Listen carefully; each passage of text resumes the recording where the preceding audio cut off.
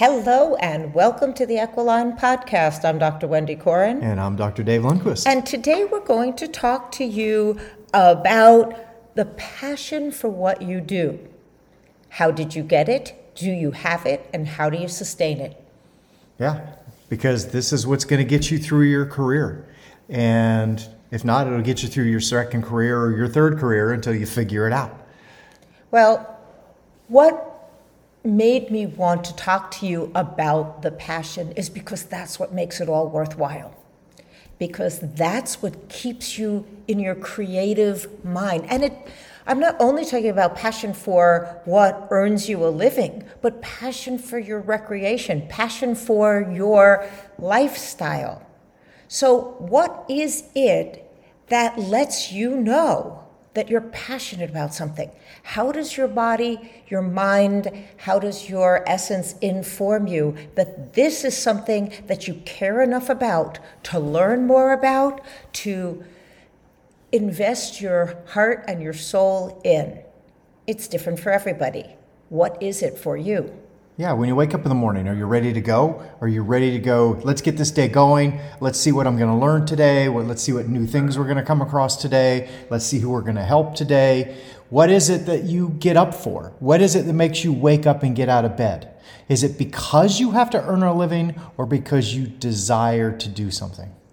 And, years ago, probably 40 years ago, I listened to someone talk about the misnomer of waking up to an alarm clock.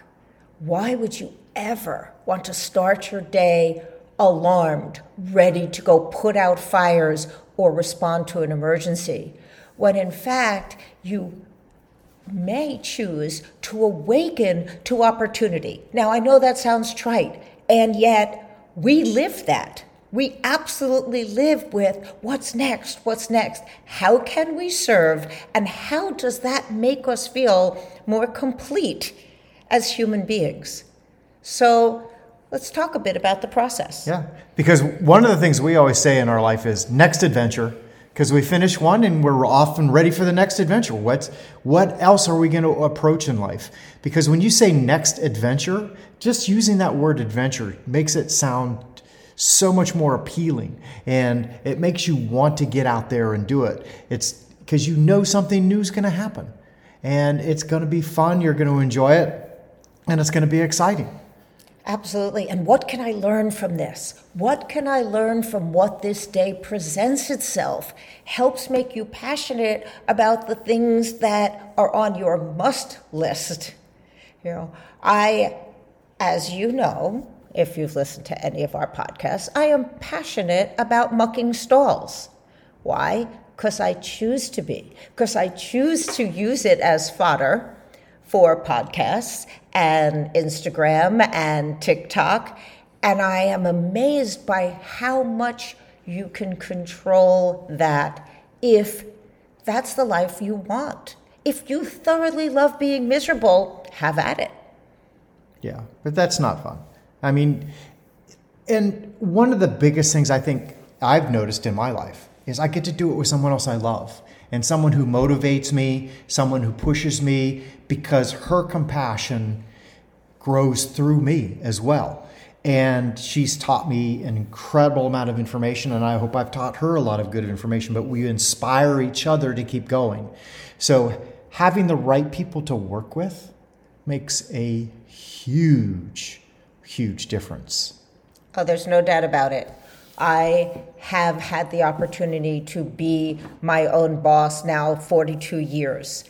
And if you have to motivate yourself every single day and think of something to do and thinking something to care about, it can be incredibly strenuous. And when you have partners who are actually wanting to co-create with you, and on every level, as I said, practice this in one aspect of your life, whether it's a sport or a project or anything where you can feel the passion, and then you can take those techniques and bring them out to other aspects of life. Today, I responded to 2 emails that I received from people that I follow on Instagram. One asked for a response, And I treated her the way I want to be treated. I gave her a response because I know how it feels to wonder if you're talking to yourself or talking in a mirror, or if there's actually an audience out there. I want to give not only what I want to receive, but I want to give what they want to receive. That's that whole golden platinum rule thing. Think about it. It makes such a big difference if you actually think and make a plan for how you want to feel, not just what you want to do, how you want to feel.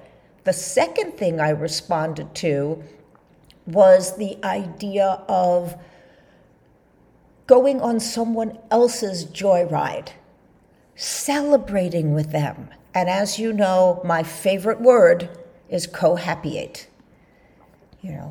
I invite you to take our passion for healing and helping and building and growing and co-happyate. Ride that wave until it's your own.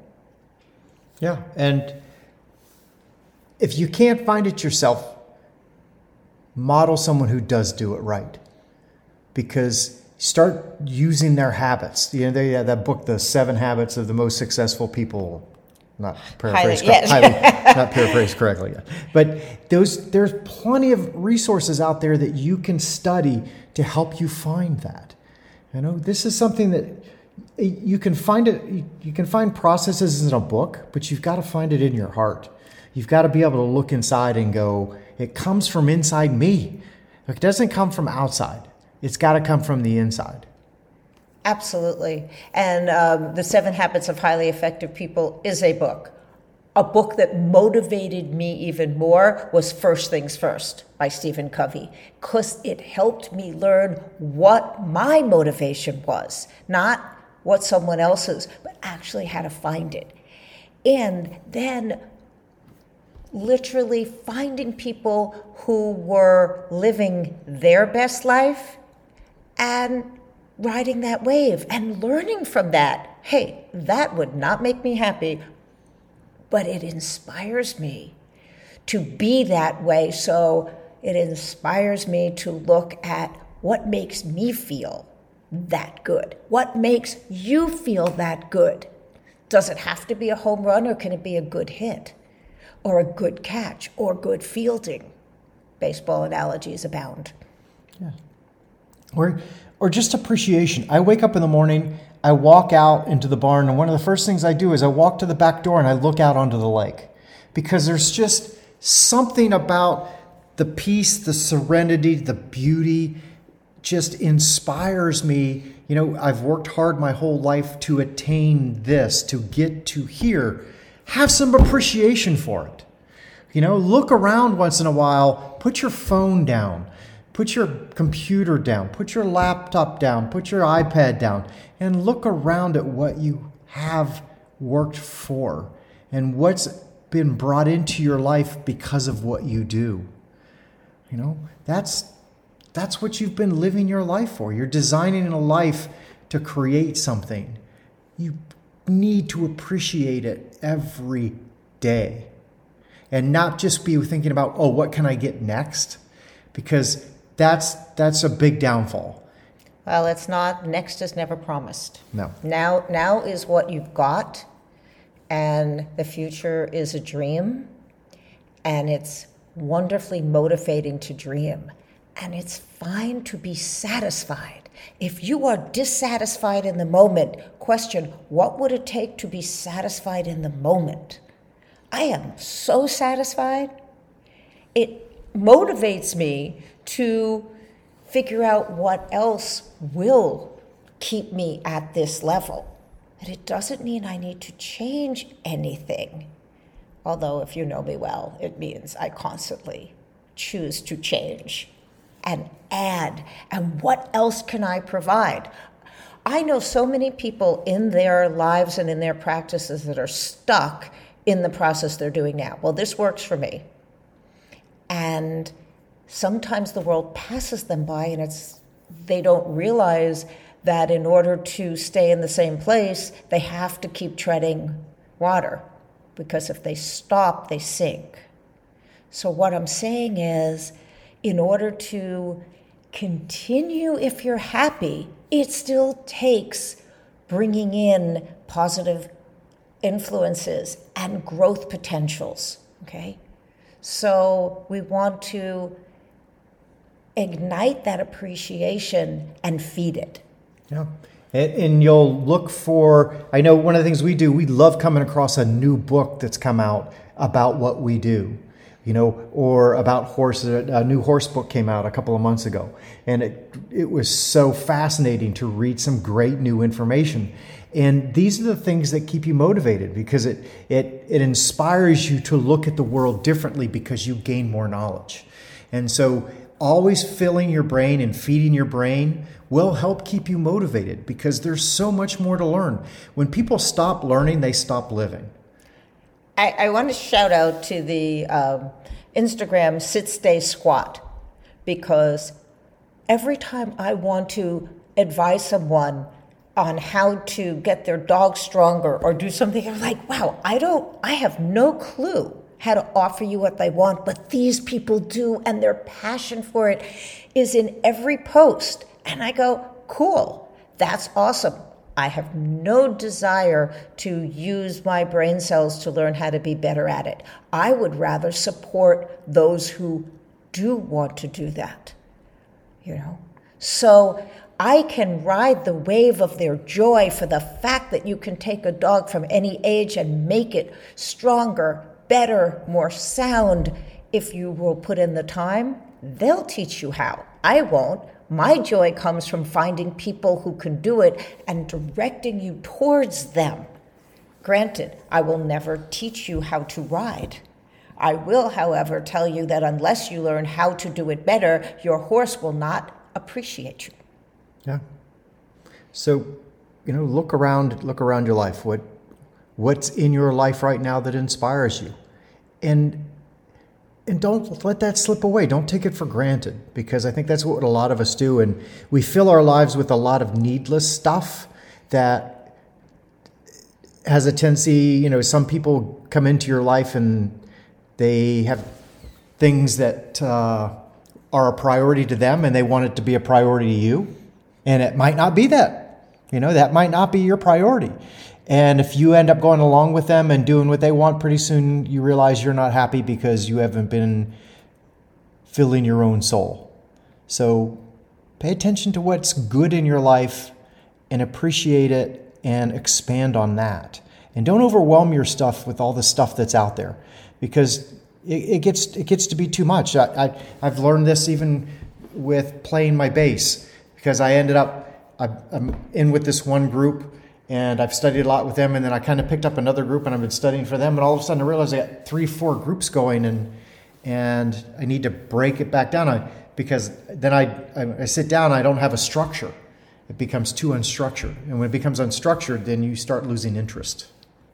Absolutely, and there are so many paths to take, and you can't take all of them at the same time. Hence, for example, there are breeds of animals that I absolutely love. It doesn't mean I want to own it. Just because you like something, you don't have to have it. And if you're passionate about goats. It and it drives you, goats. I love goats. Pigs. Dave would prefer that I don't bring one into our household, and I love him enough not to. And I also care for our property and our plants and all of the things. So sometimes it's trade-offs. Of course it's trade-offs. And if you want something and then discover you don't want it, you don't have to keep that. You don't have to keep that lifestyle. You don't have to keep that career choice.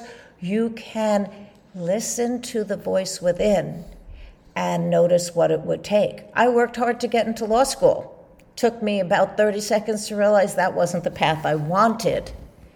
And I worried so much about how I would be judged if after all that work I chose something else. And then I chose something else, and I have been grateful for that for the last 45 years. So Be kind to you. Be appreciative, so appreciative of what makes other people happy.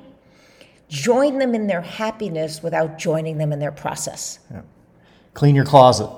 Oh dear, no. Clean your closet. Absolutely not. What? Now think about this. This is a metaphor for life. Clean your closet. Get rid of the stuff that, if you haven't used it in the last year, what good is it? It's stuff that holds you back. It's more of an anchor than it is a push, because obviously there's no desire to wear it, use it, whatever, but it's in your closet and it's taking up space. And the more you clean your closet, the more you have space for the things that will create passion in your life. Because the things that haven't been used in a year aren't your passion. Let them go. And as much as I love him, I'm never cleaning my closet, because I look at the shirts and they bring me joy when I remember that I wore them in 1972 and it was a good day. So clean your closet if you feel like it. And of the stuff that doesn't motivate you. Oh. That motivates you. So that's worth keeping. If a shirt motivates you and brings you pleasure or desire because it reminds you of something, that's worth keeping. There you go. If not, I stand. If not, let it go. Well, I'm working on it. You just don't like the cleaning part. Come on, we know that. We are all a work in progress. We are all a work in progress. We really invite you to enjoy your process, to choose the process that fits your happiness, to choose people to co-hapiate with, and to continue learning, growing, and loving every day of your life. Thank you for listening. This is Dr. Dave Lundquist. This is Dr. Wendy Coren. Have an awesome day.